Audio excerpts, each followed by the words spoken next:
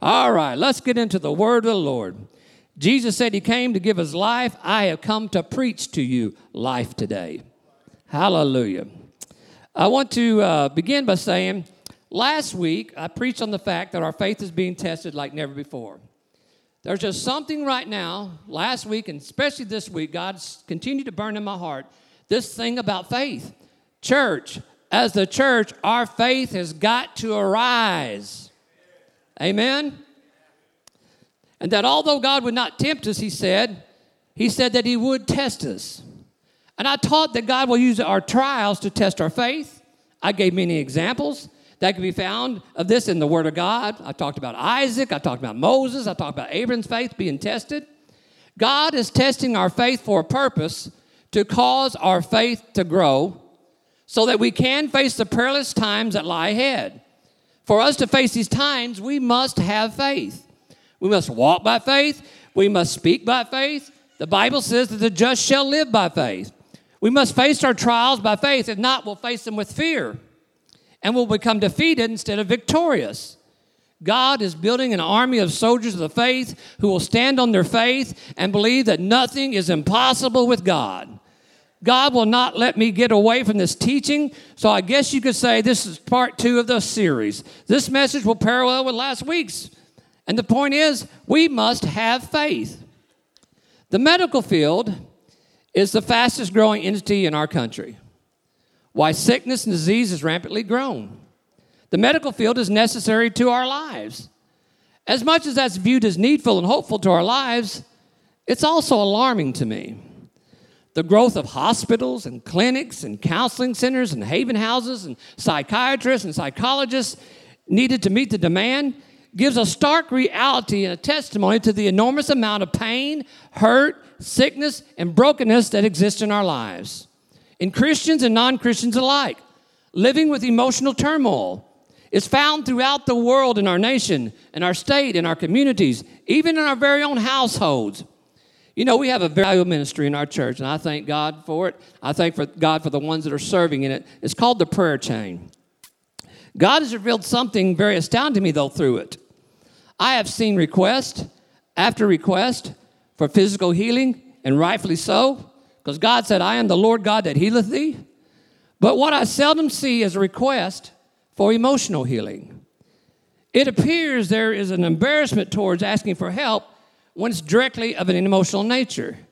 Yet we have just as many sick emotionally as we have physically. And the truth of the matter is, so many people have physical problems as a result of their emotional problems. Those that are in need of a healing, circumstantially, relationally, emotionally, they have been wounded and they've been hurt. Feel just as sick and need prayer just as much as those who are physically sick. If I was just to walk up to you and say, I'm sick, your first thought would be, what's wrong with me physically, would it not?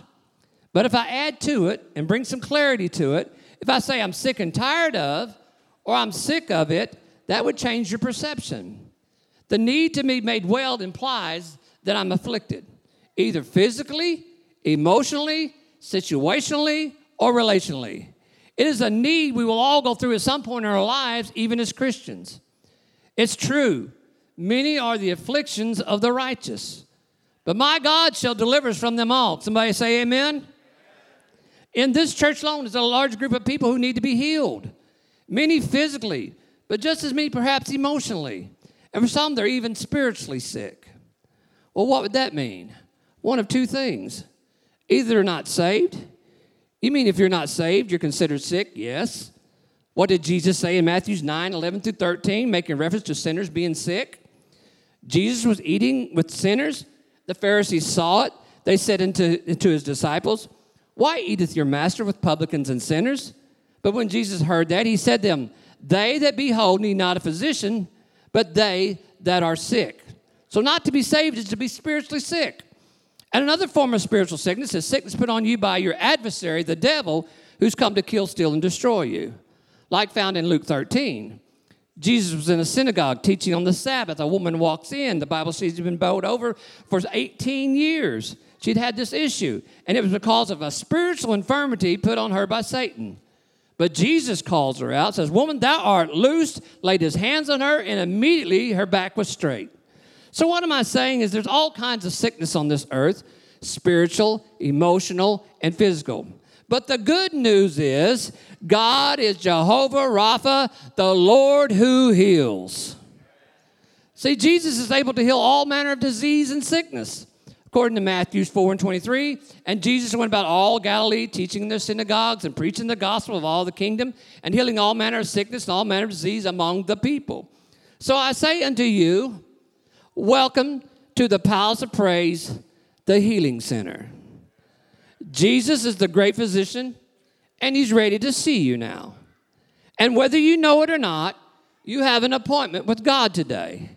And you ought to be excited and full of expectation to think that you would get to see and meet the greatest physician in the world today. And best of all, it's free. You don't even need insurance. All you need is assurance, that blessed assurance that Jesus is mine. Hallelujah this morning. You've been to all kinds of doctors. They can't figure you out. But today you get the opportunity to see Jehovah Rapha, the Lord who heals. Come on, somebody. You've been like this for years. You spent all you've had on your doctors. You've been told it's all in your mind. You've been told there's no hope. Some have been told to go home and prepare to die. But I've come to bring good news. You're sitting in the presence of Jehovah Rapha, the God who heals. Hallelujah. Praise the Lord. For some of you, the need for healing comes from the past. Perhaps your childhood, the abuse. Oh, yeah, you're here, and God knows all about it. He's omniscient. He's all-knowing. Some of you healing for anguish in your present situations, hurting and pain. You're enduring it, but it's hurting. Some of you for uncertainty about your future. Am I going to make it? What am I going to do? Is she going to come back? Is the doctor right? You're all here, and you know it, and God knows it, and we can all help each other right here, right now. If you would raise your hands, everyone that says, I need a healing this morning, whether it's emotionally, physically, or spiritually.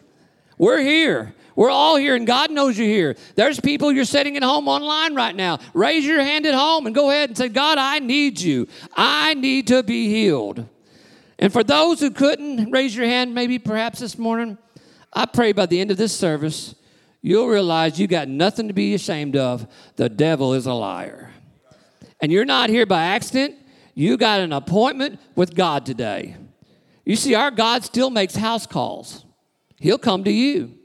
The need for healing is real. Some of you are still wounded. The abuse is over, but the pain lives on.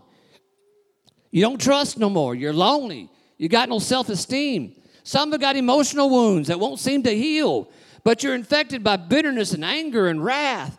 And some of you have been to the doctor over your physical problems, but the doctor just can't seem to pinpoint the problem, say they can't find nothing, yet you need a healing. The true problem often in these cases is you're trying to fix a physical problem that's actually been caused by an emotional problem.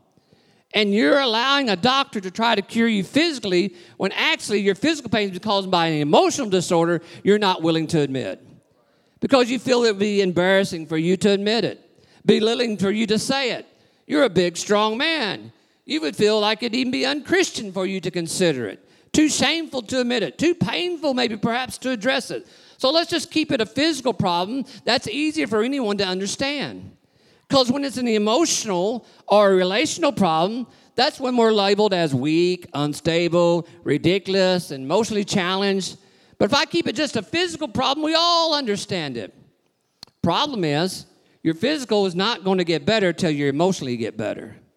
And you're not going to get physically or emotionally better if it's a spiritual problem until you address it as a spiritual problem. Come on. It'd be like giving medicine to your daughter, but it's your son who's sick. Treating your daughter will never help your son. Oh, I tell you, today I'm fixing to tear up the devil's campground today. Because I'm here to reveal to you his subtle scheme to keep men and women from being healed and made free. And I have come to tell you shame and guilt and pride and inferiority is nothing more than shackles your enemy has placed around your life to keep you from being healed. Hallelujah. Until you deal with the emotional issues, you're never going to be healed of the physical issue. That's why you're still sick. Stress can make you sick at your stomach. Worry can make you not sleep. Grief can make you become depressed. Sin can cause you to die before your time. Sorrow can make your heart hurt. Emotional abuse can cause you mental anguish. Come on, somebody. I'm telling the truth. You've tried everything. The doctor don't know what to do with you. other than medicate you, give you a mind-altering drug. But I say to you, if it's all in your mind, then let your mind be renewed by the transforming power of God, who's able to give you peace that surpasses all understanding. For the oppressed and the depressed, I say, put on the garment of praise for your heaviness. Hey, how about would you everybody just raise up your hands for a minute? Now go ahead and shake off them heavy bands, would you? Hallelujah. I hope you came to have church this morning, because the doctor's going to see you today, and he's going to turn your life around. He's going to take all the time he needs to meet you today. See, the woman with the issue of blood had the issue for 12 long years. She spent everything she had, went to every doctor she could find. Nothing worked until one day she got an appointment, just like you have today, to touch the great physician Jesus. And the Bible says immediately the bleeding stopped. No one else could stop the bleeding. But if you really study this account, you'll find out she had more than just a physical problem. She also had an emotional problem and a spiritual problem. Why do I say this? Listen to what Jesus says to her, very important. Bible says, when she pressed her way into the crowd, and when she had touched the hem of his garment, Jesus asked, who touched me? And when he finds out, he says to the woman, thy faith has made thee whole. He didn't say, bleeding stop, or your issue of blood is healed. No, he said, your faith has made you whole, meaning physically, emotionally, and spiritually. God don't just treat symptoms. He heals them. He went about healing all manner of sickness and disease. Do you notice that he divided them between sickness and disease? He said her faith made her whole. He didn't say the chemo. He didn't say the medicine. He didn't say the surgery. Instead, he said her faith made her whole. And the reason many of us aren't healed emotionally is you're trying to do it by medicine alone instead of by faith. Now, I better clear that up, because I'm not preaching don't take medicine. You may need it. But I want to tell you something. There is no pill on earth going to heal you emotionally. It's only going to treat you, and you need to be healed. And there's no pill on earth going to heal a spiritual problem. This woman believed God could do what man couldn't do. God can use a doctor, and God can use medicine if he chooses, but he'll always be the one who can when they can't. The one who can make you whole. Who healed her? Jehovah Rapha, the Lord who heals. Now, Jehovah Rapha is established in the book of Exodus chapter 15, verse 22. It says, let's dig in. Then Moses led Israel from the Red Sea. This is after the Red Sea encounter. We talked about the Red Sea encounter last week. Most of you know that story, the Red Sea. But for those who might not have been here, let me quickly just sum it up once again without a lot of detail. Israel become under the bondage of Pharaoh, the emperor of Egypt. They're made to become slaves. Continued for 430 years until God raised up a man called Moses after hearing the cries of his people. God told Moses to go and tell Pharaoh to let his people go. Of course, Pharaoh resisted, and the battle began. Spiritual warfare began. It wasn't until after God had sent 10 plagues upon the people of Egypt that Pharaoh finally submitted to God, the God of Moses, and let the people go. The Israelites celebrated and left Egypt. On their way to the promised land, Canaan, the land God had promised them that flowed with milk and honey. After getting a few miles down the road, once again, Pharaoh has a change of heart, assembles his great army, and goes after them to destroy them. He chased them to the Red Sea. He had them trapped, he thought. Israel was in what we call between a rock and a hard place. And Pharaoh's army was on one side, and the Red Sea was on the other side. They could either die from the sword, or they could drown in the Red Sea.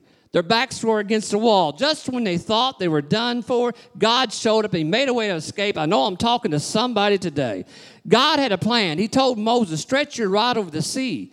And the sea parted, and they crossed over on dry ground. The enemies chased them, but after everyone was across, God shut the sea.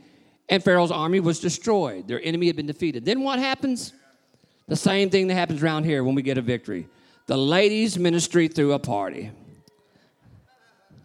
As I pointed out last week, Miriam grabbed her tambourine, and verse 20 said, and all the women went after her with their tambourines in a dance. Miriam shouted in verse 21, sing ye to the Lord, for he hath triumphed gloriously. His horse and his rider is thrown into the sea. They were getting their praise on. They were making a joyful noise unto the Lord. That day, God had performed a miracle. That's when you really know it's God, when there's no human explanation or how you get out of a circumstance like that. So they have a praise service. But now, Let's move on and look what happens after their Red Sea experience. In verse 22, so Moses brought Israel from the Red Sea, and they went out into the wilderness of Shur. Oh boy, what a change of contour. The wilderness all too often is not an exciting place. It's usually a barren and a dry place. But it was the only, say only. It was the only way they could get to where God was taking them. The only way to get from here to get to there is you got to go through. You got to get that.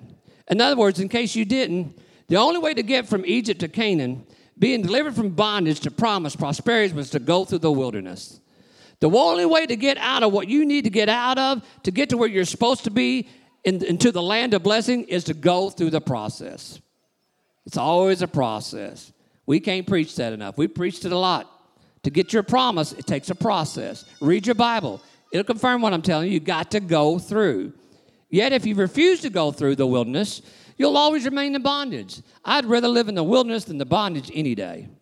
If Israel would have refused, they would have remained in bondage. Too many want the promise without the process. Folks, learn this in the wilderness. It is where God prepares you for the promise. Come on. Sadly, for too many, they can handle the bondage better than they can the promises.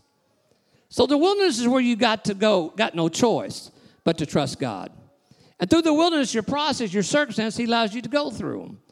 That will prepare you to handle your promise when you receive it so you won't lose it again and return back to the bondage. By the time you're through your wilderness, your faith is going to grow to support the promise. That's good preaching right there. So they go, get this, just 3 days into the wilderness, and a problem naturally arises. There is no water. You can't sustain yourself more than 3 days without water, or you will die. So I'm sure by now there's a lot of prayers going up. God, we need water. Then it happens. They see it. Just off in a distance, there's water. I can just imagine the relief they felt. I bet for the few, they even began to run ahead. The few who had the strength left to run. Probably a roar of praise took off. It probably hit the congregation. Moses was leading it. They must have thought, God's done it again. But verse 23 declares they couldn't drink the water because it was so bitter. So bitter that, matter of fact, they named the place Marah, which meant bitter. Imagine, 3 days, no water. Then you find water, but you can't drink the water. The water was infected. It was polluted. I would hate to have been the first guy who took the first drink of that water. Can you imagine that right up there? Water, water. He had to be amazed to think, oh my goodness. He must have thought, you got to be kidding me. Just came from a miracle 3 days ago, a Red Sea celebration, yet immediately they did what we so often do. Verse 24 says, the people grumbled, they murmured, and complained. Now watch this now. 3 days ago, a miracle. 3 days later, now they're murmuring. It don't take long for us to go from thanksgiving to complaining. You know I'm right. Some folks can leave here after a Holy Ghost outpouring, and now you're hungry, and you pull out there on Three Rivers Boulevard, find the traffic blocked up down there at the end of the road. Instantly, you're already griping and fussing, and maybe for some even cussing. You're all worked up. Come on, people, let's go. This is ridiculous. Ought to be a traffic light here. I'm so sick and tired of this. The buffet special will be over before we ever get there. Come on. Just got a miracle 15 minutes ago, and now you're fighting with your wife over the kids out on the parking lot. Been set free, been celebrating with your tambourine, got your dance on. To 3 days later, declaring you're so sick and tired of this mess. Because the very next thing didn't go your way either. Oh, ye of little faith. The water was bitter. They complained to Moses. What are we going to do? Please notice, the miracle they experienced and the problem they are now experiencing are both dealing with the same thing. Water. They had just came from a water problem. And now they're facing a water problem again. But don't miss this. They had just saw 3 days ago what God can do with a water problem. So why are they murmuring about the water problem again? They saw that he could do that, but they couldn't see that he could do this. They're complaining because they have a water problem with no visual solution. They didn't believe God could part the Red Sea either till they saw it. Come on. The truth is they have more than a water problem. What they got is a faith problem. Now, why I went this direction will start to make sense. Stay with me. What is faith? Hebrews 11:1, faith is the substance of things hoped for, the evidence of things not seen. Remember what I said earlier? Too often we are dealing with the wrong problem. See, God showed them he was the solution to the water problem at the Red Sea. So they could see he will be the solution to the water problem the next time. So they could see if he can get me through that, he can get me through this. But nobody was saying that. No one was expressing faith. Stay with me. You got to get this.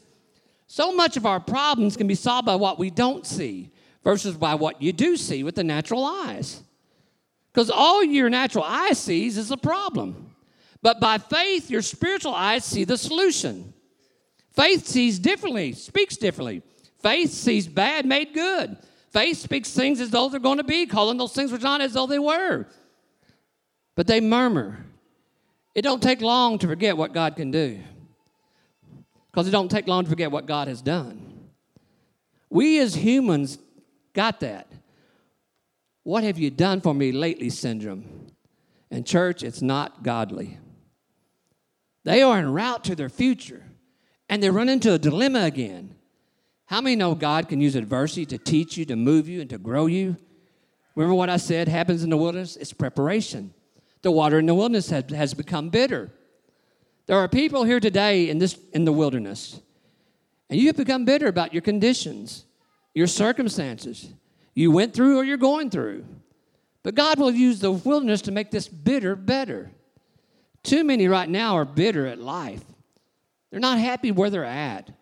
Worrying, am I going to make it?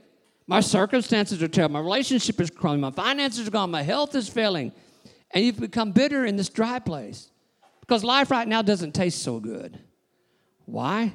They're allowed to go through this problem. Exodus 15, verse 25 answers this question. It says, then he made for them a statute and an ordinance, and there he tested them. Here it is again. Tested their faith. You know what Marah was about? It was a test. You know what all this stuff you're going through is about? It's a testing of your faith. Stay with me. As I said last week, our faith is being tested like never before. Your wilderness will be a place of testing. The water problem is simply the means used for the testing. I don't know if it was this true for you in school, but I only got tested on the things I was supposed to know. I was never tested on what I wasn't supposed to know. I mean, they gave me the answers before the test, and if I would have studied and learned them, there would be no reason why I wouldn't have passed the test. I don't remember being tested on what I hadn't been taught. You were being tested to see if you got it, if you had paid attention, if you'd learned anything, to see if the information you were given was learned.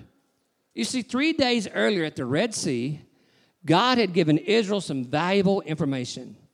The lesson they should have learned that day by what God showed them was that when they face a water problem, that I'm able to intervene through means you can't predict or anticipate and solve your water issues in your life, that nothing is impossible with God. It was a lesson on how to deal with your problems when your back's against the wall. Come on. But now 3 days later, he lets them face a water problem again because he had just given them a water lesson. So he wants to test them and see whether or not they were paying attention. He tested them on what they should have known to see if they paid attention to his H2O teachings. They had to learn to trust him by faith. They were in a desert. Do you know how to face a bitter situation like today, similar to the ones you faced 3 days ago? Or have you forgotten the lesson already? It was a test. Please notice that when they were being tested, they are in a wilderness, yet in the will of God. They haven't went astray. That thing you've been thinking along is trying to destroy you is actually just a test. You can be in God's will and be in the wilderness. Israel was. In God's will and be 3 days with no water. In God's will and be 3 days with no job. In God's will and be 3 days with no car. In God's will and be 3 days with no answer. They were right in the will of God, but struggling, failing God's testing of their faith. Tests when you're in God's will are designed for two things: to see if you were paying attention or just nodded your head saying, amen. For an opportunity to see that God can reveal something new about himself to you that you hadn't previously understood or realized about him. Mara was a test. What they saw was a circumstance. What they didn't see was the test. They were supposed to know what to do based upon what they'd already learned at the Red Sea. They should have learned to have faith in their circumstances. Now, here's how you know you're missing what God is trying to teach you. Here's how I know I'm missing what he's trying to teach me. When I'm in the test and I'm murmuring and complaining. We've all been there. We've all murmured. I'll confess it all by myself, and none of y'all don't want to. It was a test. Were you paying attention? Or was that just a good sermon for a Sunday morning service? God will always test you in what he reveals to you. Hear a message on patience and see if he won't be tested on patience before the week's over. Why? To see if you got it. So their first response was to complain. Verse 25 says, Moses, after hearing them, cries out unto the Lord. And the Lord showed him a tree. And he told him to throw it into the water. And in doing so, the water became sweet. Now, I would call that an unorthodox way to unpollute water. If that's all it takes, then why don't we just do that today? Why we got to do all these chemicals and have all these college degrees needed and water treatment sites to have good water? Why don't we just throw a tree in the water? Wouldn't work for the EPA regulations, though. That's because man can only naturally address problems, but God can supernaturally address your problems. I would have called the parting of the Red Sea an unorthodox thing as well. See, when God puts you in a situation where you see no way out, it's because he don't want you to. He don't want you to see it. He wants you to see him. The Red Sea, there was no way out. They couldn't see it. The reason they couldn't, God wanted to take the opportunity to show himself strong on their behalf. He wanted them to see him. He wanted to show up and show out in a way he could only get the glory. Why? To build their faith in him. He wanted to prove to them he was their deliverer. So God lets them go 3 days without water. It leads them to a place without no visible solution again. Stay with me, I'm headed somewhere. You see, you have to prove to people they can depend on you. Moses didn't know what to do other than what he did at the Red Sea. By faith, he cried out to God. He had learned that by the lessons that he was taught. And God tells him, throw a tree into the water. And when he cast a tree in the waters were made sweet. It was the Red Sea experience that built his faith. And Moses was beginning to learn, regardless of what situation he faces in the future, to trust God and to not lean to his own understanding, but acknowledge him in all things, and he'll direct his paths. Moses threw the tree in by faith. Why faith? Because faith always causes God to get involved. He obeyed, and the bitter water became sweet. That's not a normal purification system. So here they see another miracle just 3 days later. And that leads to his name in verse 26. And he said, speaking of God, if thou wilt diligently hearken to the voice of the Lord God, and do that is right in thy sight, and will give ear to his commandments and keep his statutes, I will put none of these diseases upon you, which I have brought upon the Egyptians, for I am the Lord that healeth thee, Jehovah Rapha. Now we're back to where I started. Now I'm just going to start trying all this stuff together. He used the bitter water, the trial, to teach them a lesson about himself. That not only I can deliver you from your enemy, I can heal you too. And the lesson was about his name. And his name, Jehovah Rapha, means I am the Lord your healer. He used this example of bitter water and turning it into sweet water to show them he was not only their deliverer like he showed them in Egypt, not only their provider like he showed them in the wilderness, not only their way maker like he showed them at the Red Sea, but that he's also their healer. That he is I am whatever you have need of.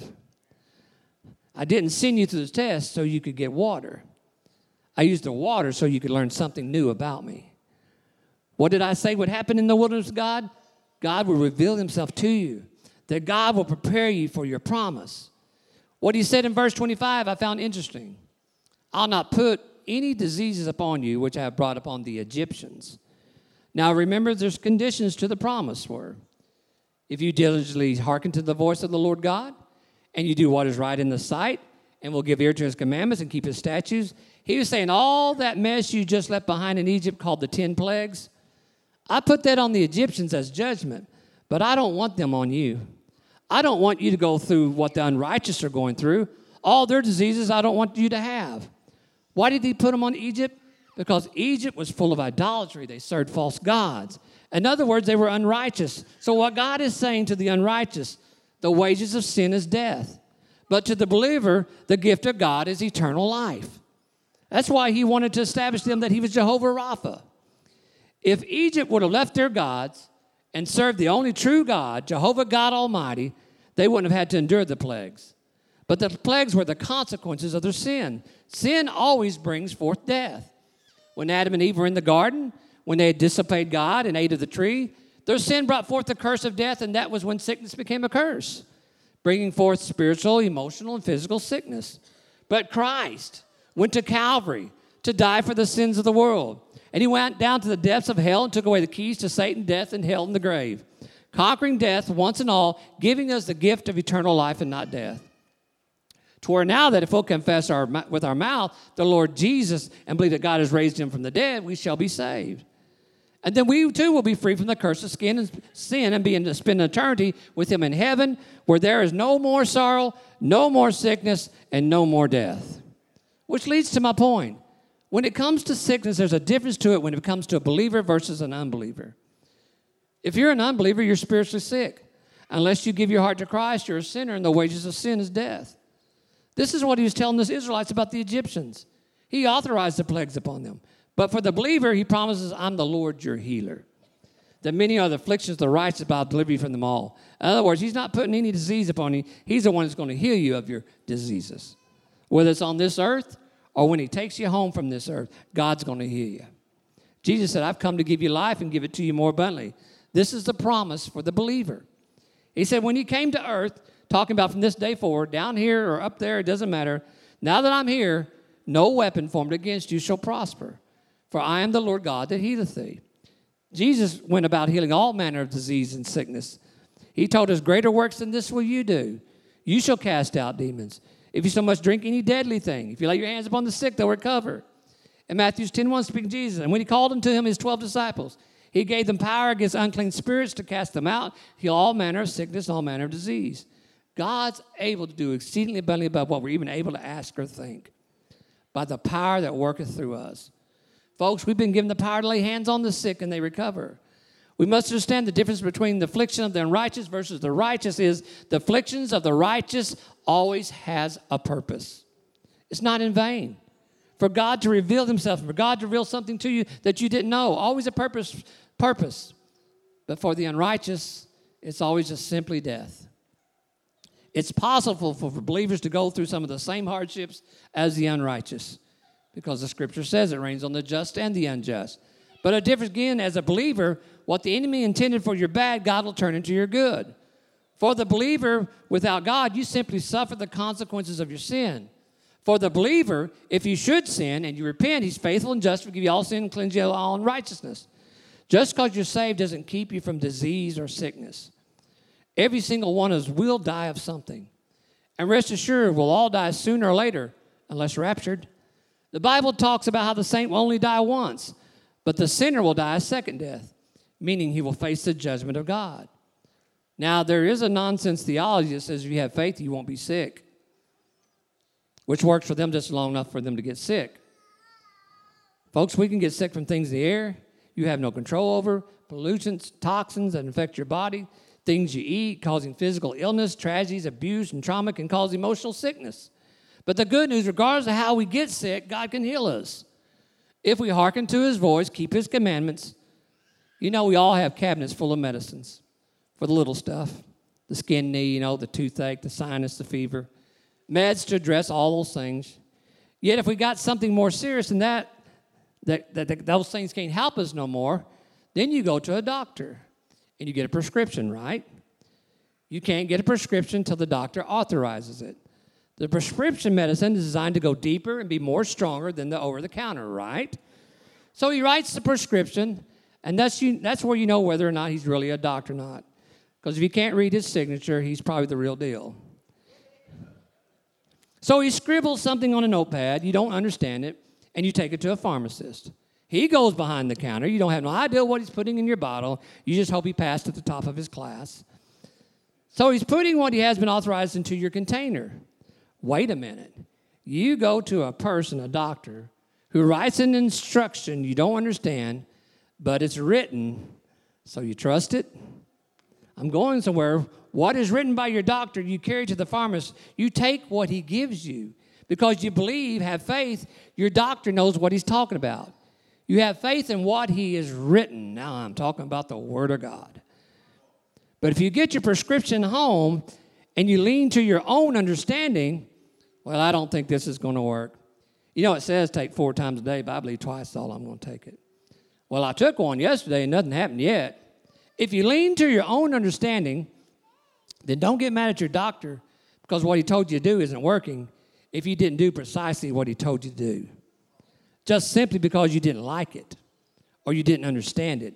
If you didn't obey it, then don't expect to get better. This is what God was telling the Israelites when it came to their healing. If you'll hearken to my voice, you'll do what's right in sight of my eyes, live right, just keep my statutes and commandments. In other words, don't get mad at God if you don't get healed if you're not being obedient to his word. Does he give any prescriptions or instructions to get healed? Yeah, here's just a few of them. If there be any sick among you, let him call for the elders of the church, lay hands on them. The prayer of faith shall save the sick. He told the man with the withered hand, stretch your hand forth. He told Naaman he had to go dip 7 times in the Jordan. He said, cast your cares on me because I care for you. Come to you all that are labor and heavy laden, and I shall give you rest. Be renewed by the transforming mind. My grace is sufficient. The lesson to learn at Mara was that you have to have faith in God, that without God, it's impossible to please God. You can't only be a hearer of the word, but you also got to be a doer of the word. He sent his word to heal you. He also gave them an object lesson in Mara when Moses threw the tree in the water.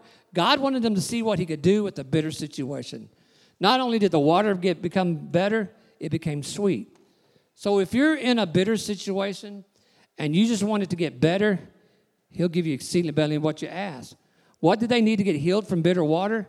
If life turns bitter on you, physically, emotionally, or spiritually, you want to make sure you're keeping his statutes, his ordinance, and you're appropriating the word of God. Even when it seems unorthodox, even it don't seem to make sense. Expectation is a breeding ground for miracles.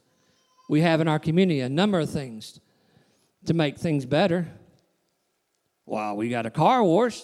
Car goes in dirty, and you expect it to come out clean, right? Better. We got the cleaners. You take your dirty clothes in, you expect them to come out clean. Better. We got hair salons. You take your dirty hair in, you take it off, and you throw it in a bowl, and you expect it to come out clean. Better. In other words, they go in one way and come out another. But you always expect it to be better. But isn't it amazing? People can come into church dirty and leave dirty. Go out the same way they come in, never expecting to be better. What's the problem? No expectation. If you go through a car wash, you expect it to be better. You go to the cleaners, you expect it to be better. A hair salon, you expect it to be better. Yet a child of God goes to church and he don't come out, and he comes out of a Holy Ghost breakout, and he doesn't seem to be any better. What's the difference between the cleaners, the hair salon, the car wash, and the church? When you go into the cleaners, you do what they say. Hand me your clothes, and you do. When you go to the car wash, you do what they say. Put your money in, pull forward till the red light comes on, put it neutral, pull out on green. When you go to the hair salon, you do what they say. Sit down, put your head in the bowl, sit still, don't move. And we come to church and we hear the voice of God and we say, I don't think so. I'm not sure about that. I'm not sure that will work. All that stuff ain't for me. But that's why your car can be clean, your clothes can be clean, and your hair can be clean, and the saints can still be dirty. Because we won't hearken to the voice of God. And then we wonder why there's no healing going on. Why is revival not breaking out? Why is deliverance not happening? Church, to disobey the voice of God is rebellion. And obedience is greater than sacrifice. If we want God to move, we got to get this thing right. It's time to trust God and lean not to our own understanding. Because Moses acted in an unorthodox way, his faith made things better. The key to your healing is how you submit to divine authority. By appropriating the Word of God. Let me tell you a quick story, and I'm going to close. A lady one day let her 16-year-old take her car. It was his first time trip out of town to go visit his relatives. She gives him directions. Of course, he doesn't follow them. Finds himself making a wrong turn, and he ends up lost. He stopped to ask for directions, and he comes out to find that he lost his key. He looked everywhere. So what he dreaded to do, he had to call his mom. Mom, I'm lost, and I've lost the key to the car. She said, don't panic. On the dash is a Bible. The key to your situation is in the Word. Frustrated at his mom's response, he yells at Mom, I don't got no time for no Bible stuff right now. I'm lost. I can't find the key, and it's fixing to be dark. She iterated, Son, the key to your problem is in the Word. Mom, would you please stop? You start that stuff all the time. That might be for you, but Mom, that stuff's not for me. Mom says, Son, if you would just shut up and open your Bible. Finally, he grabs it and opened. There it was. The spare key he needed was in the Word. You see, the key to what you need, even if you don't think so, is in the Word. The key to your circumstances, your emotional problems, your physical problems, spiritual problems, it's all in here. God can turn bitter into sweet. This is what he wanted to do in the wilderness, teach them who he was. The water was better, but that wasn't all there was to it. Remember I said he prepares you for the promise? And that's what I love about verse 27. Bitter to better, to sweet would have been enough, but God never stops blessing. You thought that was it. No, it ain't over just yet when you think it can't get no better. Verse 27 says, Then they came to Elim, where there's 12 springs of water now, and 70 palm trees, and they camped by the waters. Wait a minute. We started with water, the Red Sea, no way out. Then they went to the wilderness. We had a water problem again. To see if they learned anything about God at the Red Sea, God tested them at Marah as well. After God gave them a principle, he gave them his name, Jehovah Rapha, the Lord who heals. Well, the next place they go is Elim. They went from bondage to the Red Sea to the wilderness and now to Elim. What kind of place was this? Had 12 springs of water, 70 palm trees. It sounded like paradise to me. But he didn't let them go to Elim by skipping Marah. He didn't tell them Elim was even next. Would have never got to Elim had they not learned a lesson in Marah. Elim had 12 springs. How many tribes were there? 12. One for each tribe. And I've come to tell you today, God's got a spring specifically for each one of you. Do you know what a spring is? It's not just water, it's flowing water. Water that allows to flow is always fresh. It's only stagnant water that becomes bitter. You see, God delivers them at the Red Sea, tested them and taught them at Marah, but showed them he is Jehovah Jireh, their provider at Elim.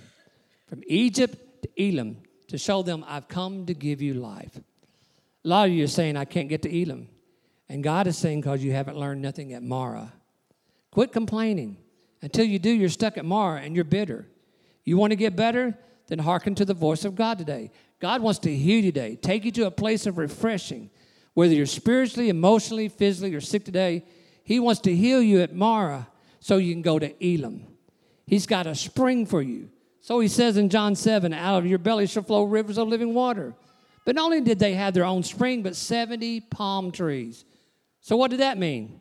It means God also provides a covering, a protection for them. And I've come to tell the sick, I've come to tell the brokenhearted, those that are physically, emotionally, or spiritually sick today, God wants to heal you and refresh you and cover you.